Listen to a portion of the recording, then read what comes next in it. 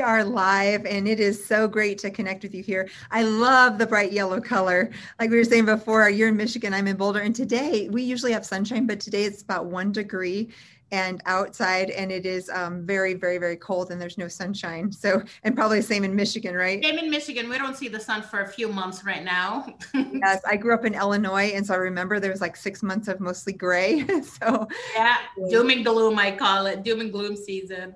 Yeah, so we'll just intro for the little housekeeping. If you haven't watched our YouTube lives and Facebook lives here, you can catch all of them on my YouTube channel, just under Jill Carnahan on the YouTube. And if you want more information on free blogs information, you can go to my website, just jillcarnahan.com and drjillhealth.com. But today I want to introduce our guest speaker, Sahar Swadan, who is a PharmD, and she obtained her Doctor of Pharmacology degree and completed 3 years in biopharmaceutics research fellowship at the University of Michigan. She started her career as a clinical pharmacist for the inpatient head and chronic pain service at Chelsea Community Hospital, and then progressed to director of pharmacy. In 2001, she founded Pharmacy Solutions in Ann Arbor, Michigan, a unique personal and educational specialty pharmacy, and serves as president and CEO.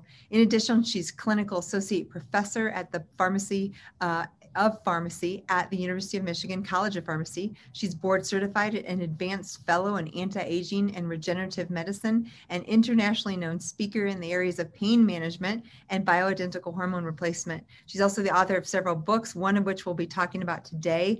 I'm just so delighted to have you because this is a topic that we need more information on for all the people listening today, and that's pain management options. And you've just got done writing a book about this.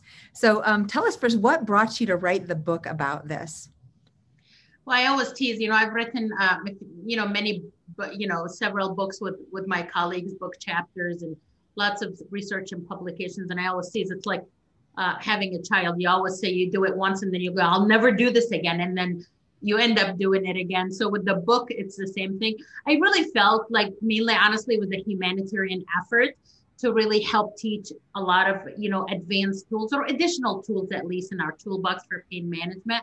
As we know, the opioid crisis has been really highlighted, especially more recently. I really think we had an opioid crisis all along. This was nothing new, but it was very highlighted more recently. And then a lot of doctors were kind of, really basically told, okay, we need to get away from opioid prescribing and only use them much more judiciously, which should have always been the case. But also now we really took one of the tools away, and we've had tons and tons of patients on these opioids for years, and now they were basically naked, if you will. They had their opioids taken away. We didn't really teach our colleagues, and a lot of us don't know some of the additional tools that are available into our, functional, integrative, holistic medicine world, if you will. And I just really wanted to kind of provide our colleagues and clinicians and patients some additional tools to just really look at so they can add to their armamentarium in the treatment of pain management. And pain, as you said, Jill, I mean, basically it's the number one and number two leading causes of disability worldwide. So back pain is the number one cause of disability worldwide, and migraines actually number two. So, I've always worked in this field and in pain management, and it's very disabling. And really in school, all of us learned, what do you use for pain? Well, you use, non-steroidal anti-inflammatories, if you will, opioids, and ice and heat too, basically. And that's kind of what we were all taught. And now the opioids came off, and a lot of those patients and clinicians were really kind of stuck going, well, what else can we do? And this was really the main crux of the book, where I brought some of my colleagues from around the globe that are really doing some really unique, innovative, additional tools that we can provide our clinicians, with these additional tools that they're already aware of, with the medications and physical therapy and other, traditional things that they use to kind of just add to their armamentarium, to give them tools, and the patients, honestly, tool, help, and hope, as I call it. And so that was mainly why it was the kind of, I tease the humanitarian effort here to bring all these clinicians that are very passionate about this. And we put out about collective mind, tools, and skills into this book called Advanced Therapeutics in Pain Medicine. I am so excited. And of course, we're going to link your link to your book and your website here, and then on YouTube and everywhere that we show the video, we'll be sure and share so people can get more information or purchase a copy. But first of all, I'd love to hear, well, first, we've met with A4M and several other organizations where we teach for, and I just love, you bring such a wide breadth of knowledge, and because of your pharmacy background, what I've seen for you to someone like me as a clinician is you bring, what are some ideas of how we can approach prescribing and using, whether it's compounding or other things, to get some unique things that will help our patients. It's like you give our toolbox more tools that we have to use. So pain management, we've got things like fibromyalgia, chronic migraines. We have just in general pain from back issues or other things. And again, what we used to have was opioids, and we're getting a lot more regulations on that and difficulty prescribing. So how would you first approach someone who's had chronic pain and make recommendations around some of the tools that they would have? So say someone who had a back injury and either had surgery, never fully recovered, or still has chronic back pain. Let's just use that as a classic example. How would you approach that patient or make recommendations to physicians? Yeah. So I mean, I think, obviously it's always a pleasure to lecture with you, and we've lectured in a lot of circles together. But I think, in our work, we'll always, first and foremost, we always look for root cause, right? Because a lot of times pain is the symptom, right, and masquerader of other things that kind of lie underneath. So, I always kind of, just like you, we look for root cause. What could be causing this? Now with chronic pain and pain management, and that's why honestly, I'll age myself now per se, God, probably 20, 25 years ago when Joint Commission, started that pain as the fifth vital sign. Remember that? And I was literally flying all over the world or the country to trying to implement pain as the fifth vital sign in the regulations and things like that. And then now we're kind of honestly flying just as fast to kind of unwind that. And I think it's important to know, so, we always, whenever somebody complains of pain, and please remember, acute pain management is very different than chronic pain management, right? But that's why it's also very important when a person like injures their back, for example, let's take that as an example, we want to be aggressive and treat that, find the root cause if we can, fix the issue, help them, because the more pain that people have, the easier it is for pain to continue, flourish, and expand, if you will. You literally almost build like pain highways, as I call it, because if you keep bombarding that same track, so if you have a highway that's constantly being bombarded and congested, what are you going to do? You're going to go to offshoots and try to get, off the exits or different exits to try to bypass that and really kind of sprout new pain pathways. And that's why, sometimes we have patients that start with back pain and then, oh my God, they got knee pain, and all of a sudden now, they have, their whole body hurts, it's fibromyalgia. And then, furthermore, or they have migraines, or they have a lot of these comorbidities. And because once the pain becomes what we call centrally sensitized in the brain, because remember, pain signals go up the spinal tracts, if you will, up to the brain, and knock on the door and say, hey, you hurt. And pain is not bad, right? The pain is the body's internal warning system of telling you, hey, something is wrong. You need to address it. But when it's that constant bombardment of pain, that knocking at the door, and we're not addressing it or fixing it, the brain becomes basically centrally sensitized. And then we cause what's called neuroinflammation, or kind of fire or inflammation in the brain. And so it's kind of like, that's why when people have pain, they tend to get other pain syndromes much more easily. It's kind of like when you have a cut and you keep sticking your hand in vinegar water or salt water or something, it's going to keep aggravating it. And that's why it's very important for acute pain to address it, fix it, and stop it from continuing, so we can stop the central sensitization phenomena, because then it's much harder to treat. Yeah, so say we have, acute pain, and the opiates are perfectly appropriate for these kinds of conditions. It's just that the long-term use, there's, other options and things. Would you start with, like in my field, let's start first root cause real quickly. Let's talk just a little bit about that. Of course, autoimmune inflammation, the gut and dysbiosis and issues there, environmental toxicity like mold, infections like Lyme disease. All of these things can create pain pathways and worsening pain. I've seen mold cause neuropathies. I've seen it cause zingers and ice pick pains and severe migraines, headaches related to histamine. I've seen gut issues cause chronic pain and issues there. Of course, Lyme co-infections, all these infections can cause pain pathways. So the first thing you probably recommend is having your functional doctor look at other things that are root causes. I know that's what I do. But what about like actual prescribing or alternatives, maybe even natural? Let's talk first about prescription options, and then we'll go to like natural substances and things that we might use for pain. Yeah. So, and just kind of a point on opioids. So this has been well known, and this is not, anything new, is there is a phenomena called opioid-induced hyperalgesia. And what that means is actually the opioids can cause more pain. So then when you have more pain, you use more opioids to try to trump the effect, if you will. And so sometimes patients get stuck, if you will, into this cycle in this opioid-induced hyperalgesia, which could be one of the propagating symptoms, for the pain. And that's why it's also important to see, is that the issue? The other thing in our world, obviously, Jill, is opioids can also, so chronic, not acute. Now, again, we're not talking acute because exactly short-term use for post-surgery, post-dental stuff, acute injuries. Of course, you can use opioids for that, but it's the longer term.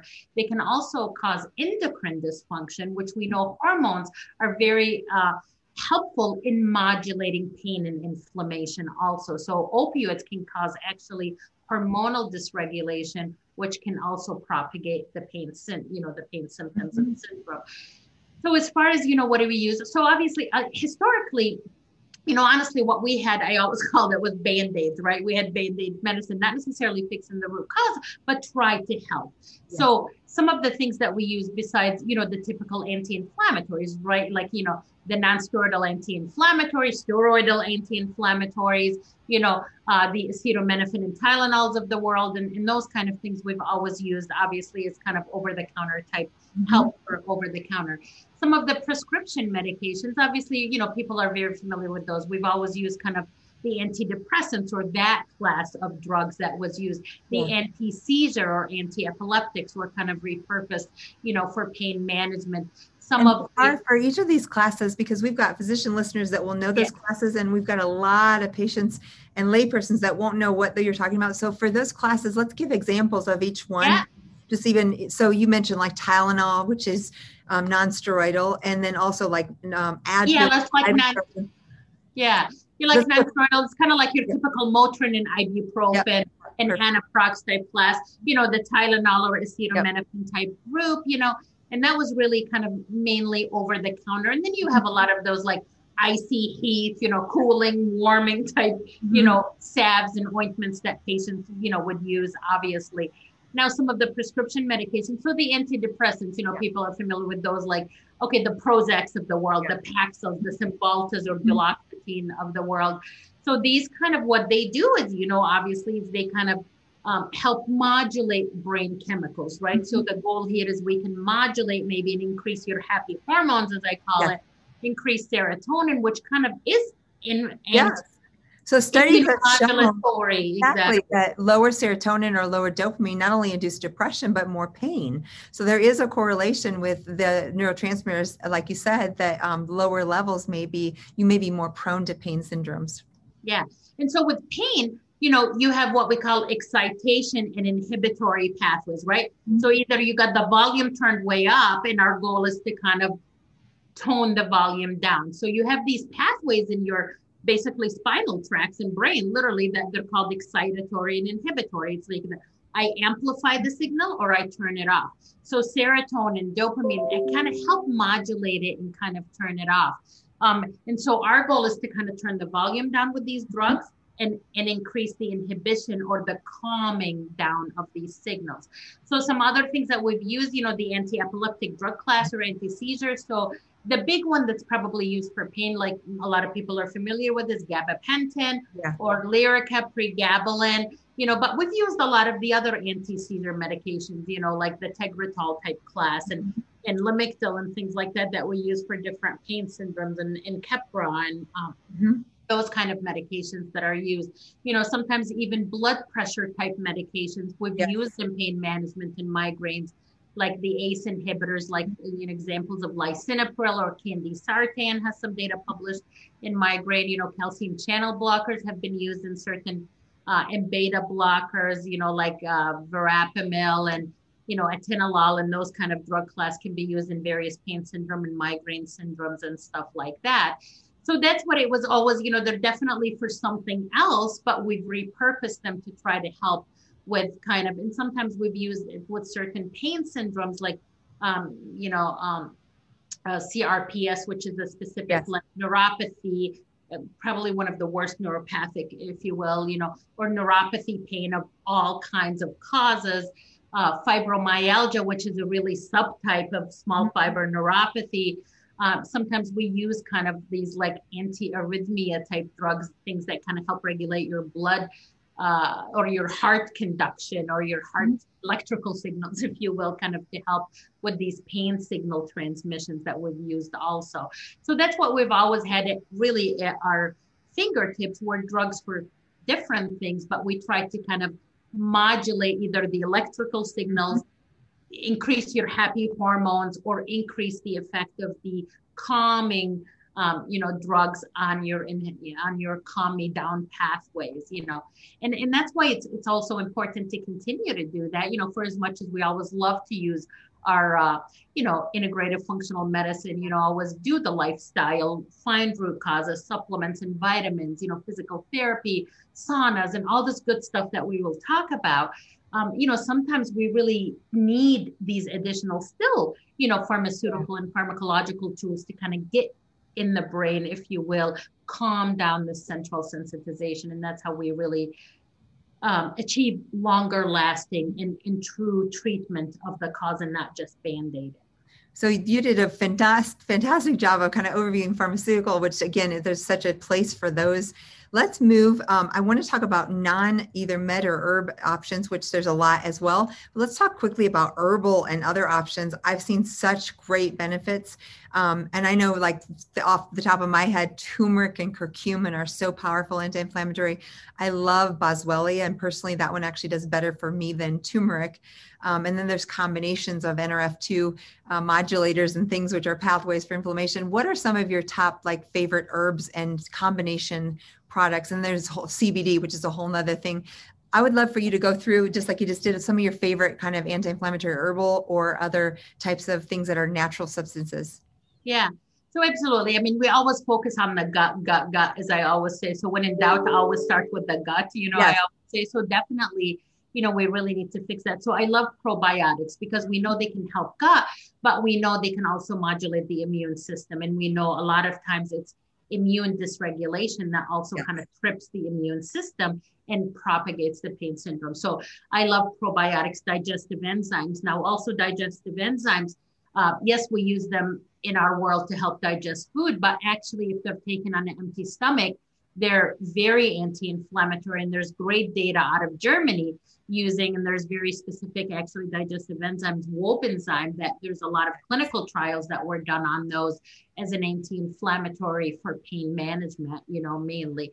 So I love those to start with. And then some of these other herbal type stuff. So anything that exactly reduces inflammation. And unfortunately nowadays we're all swimming in a bath of toxins, as I call it. And so our systems are all upregulated and inflamed. And so things like curcumin does interact with certain medicines. So as a disclaimer in the beginning, always double check with your clinician, with your healthcare provider, your doctors, and your pharmacist to make sure the medication regimens that you're on does not interact with these natural supplements, because a lot of times patients think, well, these are natural, they're not going to do anything or do anything with my meds. And I always tease and remind patients, I say cyanide is natural too, and look what it does to you, So it's very important to make sure they're not interacting in obviously adverse ways. So curcumin, I love, as you said, Jill, it's very anti-inflammatory. It really helps. A lot of clinical trials have been done with that one too. Different pain syndromes, autoimmune disorders, and it can be very helpful. Boswellia, love. We use this one tons, actually more in our migraine patients, because absolutely in some patients, it tends to work very much better for them, as like you said, for you, but also it penetrates the blood-brain barrier a bit better. So for migraines and other neuropathic type stuff, I tend to like Boswellia for those, same reasons also. Oh, that's so interesting because I did not realize. And then there's one other thing with turmeric. Most people do amazing, and it's even got anti-cancer benefits, anti-inflammatory benefits. But for some persons like myself who have a little bit of histamine issue, sometimes curcumin or turmeric can be a little bit histamine inducing for the mast cell patients. And then I find, like you said, the Boswellia is a better alternative just for those subset, even though I would say 90% of people do really well in turmeric. Yeah. And like with the Boswellia, the 5-loxane extract, and also with supplements, as you guys know, there's huge difference in quality out there, right? Yes. It's very important to get quality vetted professional line, like the Jills of the world and many other, people, to make sure that it's a good quality supplement that's well vetted and also pharmaceutical grade, because there could be sometimes impurities that could be harmful, obviously, to you, not helpful. And that's why sometimes I think we see a lot of the European studies, they'll show great benefit. And then when we do the trials in the United States, they show no benefit. And I go, well, how can that be? And a lot of times it's really due to the quality of the supplement, because our process here for supplement approval is very different. It's very different, isn't it? Yeah. And I love that you mentioned the German enzymes. So these are proteolytic enzymes, and basically proteolytic enzymes have the ability to kind of, if someone has, soft tissue, lipomas or tumor growths or things, they tend to chew up some of that tissue, and in the sense of, and they're very anti-inflammatory. So in the actual vascular system, I always think of like little Pac-Mans. Yeah. They're actually chewing up enzymatically, destroying some of those inflammatory molecules. So, and that would be really our favorite one, like you said, Wobenzyme has some of the most data, and it's from Germany, I believe, but there's lots of proteolytic enzymes that are good quality that are similar in nature. Yeah, absolutely. And then, the other one, obviously, fish oil, as we always say, you can Google any disease and you'll find a study with fish oil, again, very anti-inflammatory. Now, part of the fish oil, is they can contain these SPMs, or pre-resolving mediators. So I love SPMs.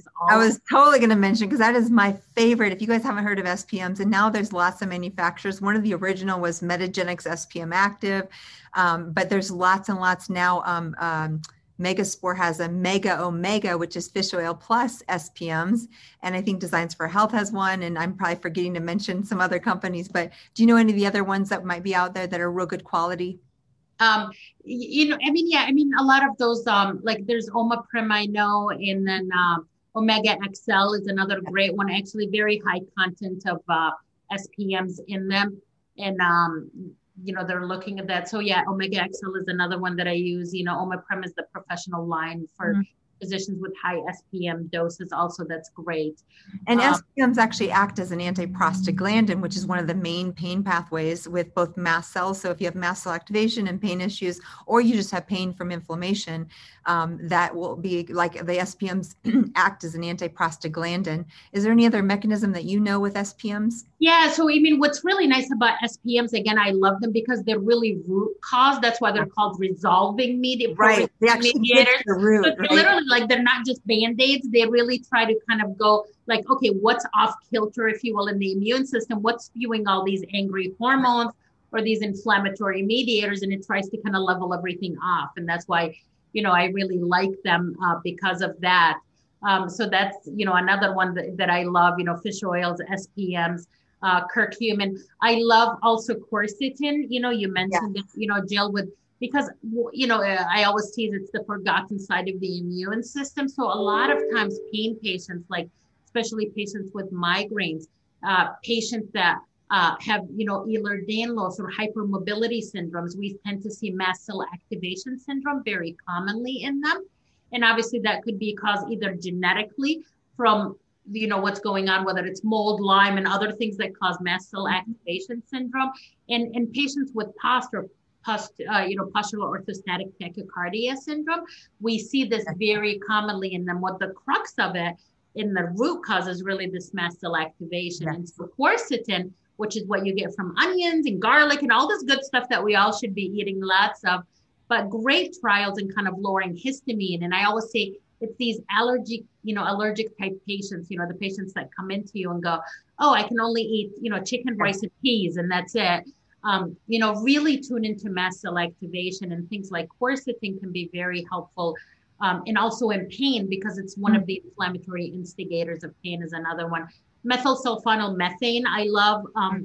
It's another one because it's anti-inflammatory. SAMe, which what we call is the universal methylator. Owner, love it. Yeah, I love SAMe. And SAMe, just a note, it's so interesting because you talked initially about antidepressants having some anti-pain effect.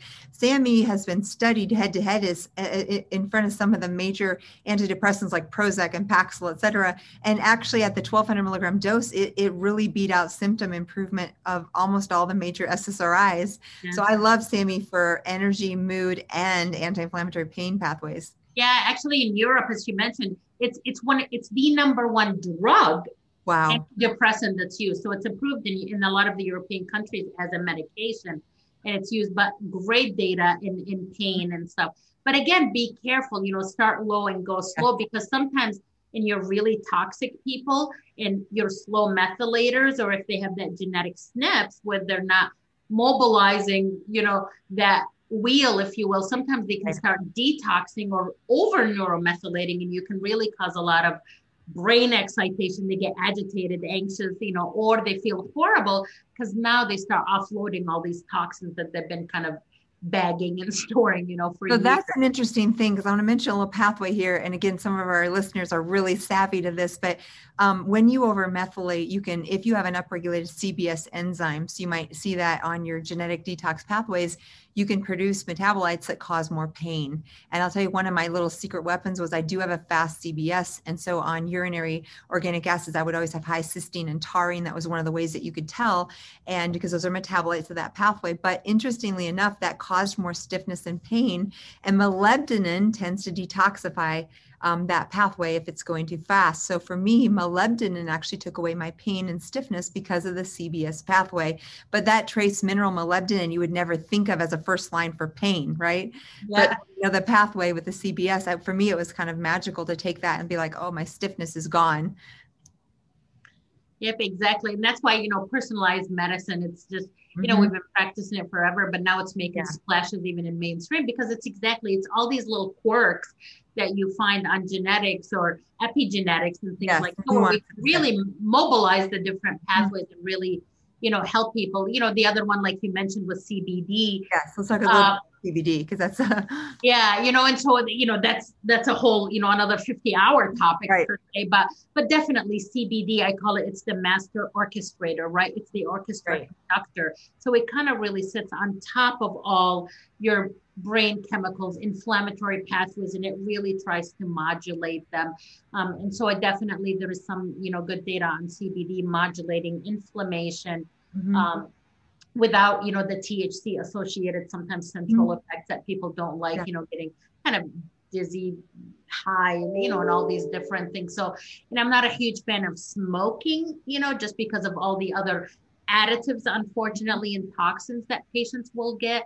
But I think CBD, a clean, organic CBD source that's been well made, with CO2 extraction. So again, the quality here is paramount, isn't it? Yeah. Paramount, because there's so much garbage out there, and dangerous, some of it garbage. It's very important to look for people that really know what they're doing with CBD.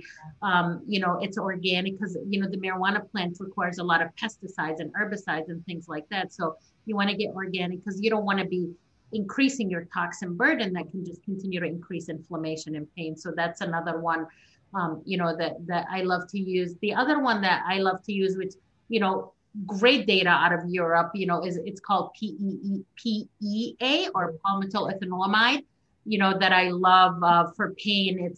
It's kind of like, especially for neuropathy, sensitization, fibromyalgia, because as this heightened pain perception. Yeah. PEA, because it's kind of like a CBD and a boswellia and the quercetin and a ketotifen kind of stuck together all, and it really helps these different sensitization pathways, and great data. Like I said, we have over 35, 40 clinical trials on it. So, some of these supplement companies, I think Life Extension and some of the other ones now are beginning to add it, but I love that one too, that I use a lot, especially like with fibromyalgia, total body sensitivity syndromes.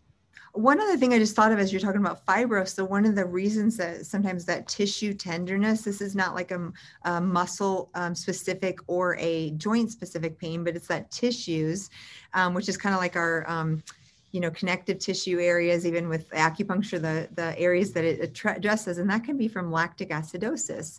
So one of the things that's very simple, very cheap to help with lactic acidosis is either alkaline water or mineral water, and also calcium or magnesium lactate, which comes as cheap as can be as a supplement. And sometimes if you have that pain in your tissues and you have lactic acidosis, those very, very simple things will help some of that pain. Yeah, and maybe let's talk about fibromyalgia for maybe a couple minutes, just because it's so common. And so a lot of times really fibromyalgia, it's either usually kind of an autoimmune disorder that has not been diagnosed, thyroid dysfunction. And so then the body is kind of working on fumes, I call it. It's not getting the cellular energy, or it's a mitochondriopathy or mitochondrial dysfunction. And that's why they tend to hurt, as Jill said. So they're kind of like their cells are operating on fumes. They don't have real gasoline. So a lot of times, exactly, magnesium, great clinical trials, on magnesium helping. And I love magnesium for, and I wanted to talk about it separately with fibro and just all pain syndromes. So, when I told you kind of the brain gets sensitized in this brain inflammation, if you will, or hypersensitization. So there's these specific receptors called NMDA receptor and methyl D-aspartate. So they're excitatory brain receptors, if you will, that propagate that signal. And actually magnesium is the gating ion that kind of shuts them down.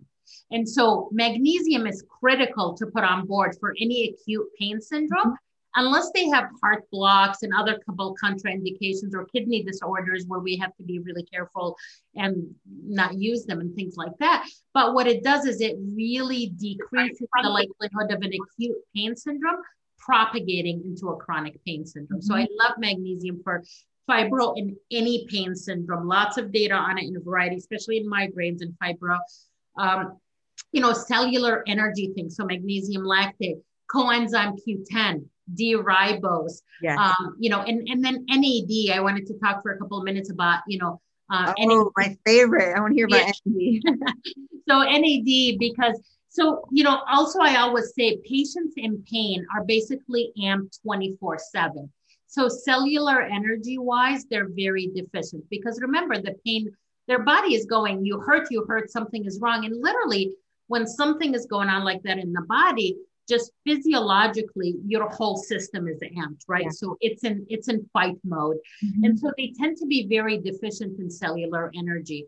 And so a lot of times you'll be amazed when we give pain patients cellular energy with CoQ10 and acetyl L-carnitine, which are supplements, and D-ribose and NAD, which I love. You could use it, like as a patch. Some providers are providing obviously as IV type infusions, and more data is being collecting on it for opioid addiction and other types of addiction, for detox. But for cellular energy, I love NAD. We have a whole chapter on that, in the book. Low dose naltrexone, I love that. I always tease we should put that in the water because everybody has immune dysregulation now, unfortunately. And low dose naltrexone, which is a medication that was approved long time ago for opioid and alcohol, addiction. But low dose is very different. What low dose does is it really kind of re-regulates what's dysfunctional in the immune system and really brings it to balance. And there's a lot of data on low dose naltrexone also in a variety of different pain, autoimmune, type syndromes, chronic pain syndromes, where it can be very helpful as an additional tool. Also fibromyalgia, because really we also think fibro, really more and more we're finding out it's probably a small fiber nerve neuropathy or small fiber neuropathy. And, all these other approaches that we've been talking about with fibro, like gut rehab and fixing, the inflammation and thyroid disorder and autoimmune type stuff and helping their cellular energy and their gut rehab. The other tool that I use with, fibro patients, because, if you come in and they go, well, I want you to eat, paleo, organic, all clean, cook, 3 clean meals a day. I want you to exercise an hour a day. and all that stuff. And they look at you like you're nuts because they can barely move and they hurt so bad. So one simple thing, in addition to these tools that we just gave you guys, is go just in warm water pools. And I always tell patients to do that. I said, just go in a warm water pool. Don't move. I don't want you to even do anything. And you'll be amazed because it's even just the water pressure on the cells will actually push the lactic acid out, and they just feel so much better from not even exercising. Like, I know, because usually go, oh, I can do that. I'll go in and not move. And then when they feel a little better, I go, okay, well, how about you just move your arms just a little bit, and legs a little bit, because we just need to get the lactic acidosis, like you said, out of their cells, and then they feel much better. And then we can ask them to do all these other good things that we want them to do. But initially, I see a lot of my colleagues do that, and they just turn them off because they feel horrible and they're very painful. Warm water is just amazing or like if they can take, I call them detox baths, but warm water where they can put a little bit of Epsom salt, baking soda. I am a huge fan of Epsom salt baths. I recommend them all the time because every single night, that's part of my nighttime ritual. And I'll recommend, the Costco 6-pound bags or wherever you get them. I'll use a half a bag per bath. You saturate that water, because when you saturate the water, that gradient will actually drive the magnesium sulfate into your skin and tissues a little bit more than you would if you didn't have that water saturated. And then the essential oils you can blend in there with, lavender or eucalyptus. It makes a wonderful, not only stress reduction, sleep inducer for insomnia and pain management all in one. Exactly. It's like one of the best brain calming, supplements, trace mineral that we have, even when you have people that are having, sleep, they can't sleep. That's the first thing I recommend because it's just so brain calming. And I love lavender. I kind of choose lavender more than the other ones, mainly because it is so calming. They've done studies on lavender essential oil causing that theta wave, in the brain, and causing that deep calm, if you will. Oxytocin is another one, right? The love hormone per se. And that's another one that's kind of making. And you can get, as with the compounding with your physician, you can get it compounded into a nasal spray or a lozenge. If you take it orally, it will not withstand the stomach. So you need to take it alternatively, either transdermal, sublingual, or as a nasal spray, but it does tend to be very powerful. What I found with oxytocin too is it can help to regulate ADH dysfunction in mold patients who have trouble with regulating their hydration. Yep. Yeah, that's another one that's really making splashes. And it's kind of rebooting, I call it. So, when you have your the reptilian brain part of your brain, or the reptile, part, which is the limbic system. And this is what we call, quote unquote, the pain experience, right? Because we have patients that go, my pain is really bad, but we don't see the physiological sign. And so sometimes it's really what we call this wind up and wind down phenomena of pain. And the hypothalamus thalamic systems where oxytocin works and the limbic system are very involved. So it's kind of that system that gets activated, like when you are embarrassed, you flush, right? So it's an emotion that's translated into a physiological function. So kind of the same thing. The limbic system gets involved in the pain experience or processing, and sometimes oxytocin in pain people is very helpful in kind of softening that. Back to the serotonin pathway. It tends to be an adjuvant to serotonin as well. Let's just, our last few minutes, I can't believe we could talk for hours. This is such a great topic. We might have to have part 2 because we're just like scratching the surface. But one thing I want to be sure and leave patients or listeners with that we haven't talked about is things that other than supplements and herbs and nutrients, and we talked about Epsom salt baths. What other things have you found? Any sort of other therapies that are really powerful for pain? What would be like your top 3 alternative types of other treatments that might be helpful for pain? Yeah, so absolutely, acupuncture, right? We have a lot of data on acupuncture, and we use it a lot. Physical therapy, myofascial release, those types of things. Craniosacral. I love, all of those type, services, so absolutely additional type tools, with I just want to comment real quick on craniosacral, because I found most of my patients, I see a lot of environmental toxicity, Lyme disease, mold toxicity, and their limbic system is upregulated all across the board. 100% of them have a limbic activation, which is the fight or flight. And that definitely, if there's pain underneath, will make the pain worse. So I love craniosacral for one of the ways for limbic retraining. So basically calming that limbic system. And it's a passive therapy versus going online and doing a course, which I think it could be great too. But I love craniosacral for the sense of someone can actually receive the treatment versus going out and doing one more thing. Yeah, absolutely. I love that, just anything that activates also, like meditation, we want to turn up that parasympathetic response, especially in pain, in anything, but in pain patients, because they're so parasympathetically driven, like they're in the fight mode all the time. Yes, so yes. Like, I love anything meditation, nature, calming, prayer, qigong, whatever's your happy zone, I call it. Find it and do it at least twice a day, because there's a lot of data showing how we can activate the parasympathetic system, and that also modulates the pain signal. It's kind of the rest and digest, system. So, I love that. We know stress reduction, definitely cortisol, in adrenal dysregulation is very involved in pain and inflammation, right? So definitely, so we think, physiological or psychological stress, whatever, the body doesn't know. It just goes, I'm stressed, right? Right. So anything that modulates the adrenals, the inflammation, the stress response, because that sprouts inflammation. We know when we have adrenal dysfunction, that also we don't have as well of a brakes on inflammatory pathways. And so definitely working on that system. So whatever your happy spots, adrenal herbs, if people are listening, rhodiola is a great one. Phosphatidylserine, phosphatidylcholine is another pathway, but that can be helpful too. And then magnolia or huanocoil is another one that I just love for modulating higher cortisol levels. Yes, absolutely. And that's what's nice about these adaptogens, because if cortisol is high, it lowers it. If it's low, it brings it up. And so it really it modulates into that happy zone, along with, stress reduction, better sleep. Sleep is critical for pain management. So getting quality of sleep, we're using more and more melatonin.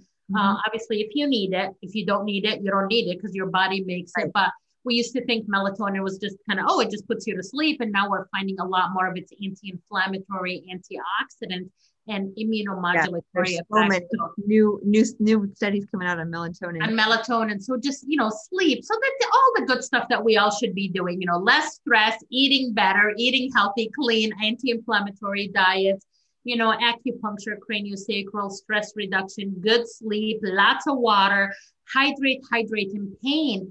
Again, sometimes, we forget about that simple things. We're made out of, 75, 70, 80% water. Right. And if you don't have good lubrication in your joints, that's going to hurt. And so even just water and those, typical things that we forget about, that's very important to remind all of us, including us clinicians, to do, and also, help remind our patients to do, and a lot of times, you really have to do this into, a cohesive approach, because sometimes just one, tool and one dart is not going to fix it. But a lot of times we get high success levels when we really integrate a lot of these different tools and kind of hit these different pathways. Some of you want like a one size fits all. And as you heard already in this 45, 50 minutes, there are so many levels and layers, and just like mast cell activation treatment or detoxification, there's usually no one pill that's going to do all the pathways. So it may take a little trial and error to get this.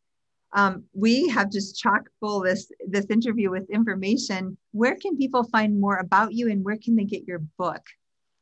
Yeah, so absolutely. Good old Amazon, like everybody, right? So you can find the book on Amazon. My website specifically. And say the title again for people who didn't hear it. The title of the book is Advanced Therapeutics in Pain Medicine. And my website specifically is sahar.world. So SAHAR.world, WORLD. And that's where you'll find, a lot about me, the book, the skincare line that I have. Again, I'm very passionate about clean living, kind of like Jill. And so that was my other, fun side project to make, skin foods that kind of speak our language with clean living, if you will. Love it. Because again, just like with anything, you don't want to be slapping all these toxins on your body that you use every day, whether it's your cleaning products, your skincare products, your hygiene, daily hygienic products, and so on. So that's where you can find all about me and all the lectures that we always do, myself and Jill in our different circles. Yeah, so I will link up here and below on YouTube. You will find those links. And like I said, I think we're gonna have to do part two because there's so many good questions and Yeah. information here, and everybody's asking about more information. So I will be sure and direct them to your book. Was it written more for patients or clinicians or both? Is there any type? Really both, both. Sure. There's some technical terms, just like now we will throw it out, but then we explain it, Yeah. So absolutely. It's for clinicians and it's for, our patients, because we really wanted to provide, for all to just learn these additional tools that are available to them to really help them in their healing and journey to wellness. Fantastic. Well, thank you so much for your time this Friday. Look forward to catching up with you soon. And everybody listen, thank you and have a great day. We will be sure and include all the links we mentioned below. Thank you for having me. It was a pleasure. You're welcome.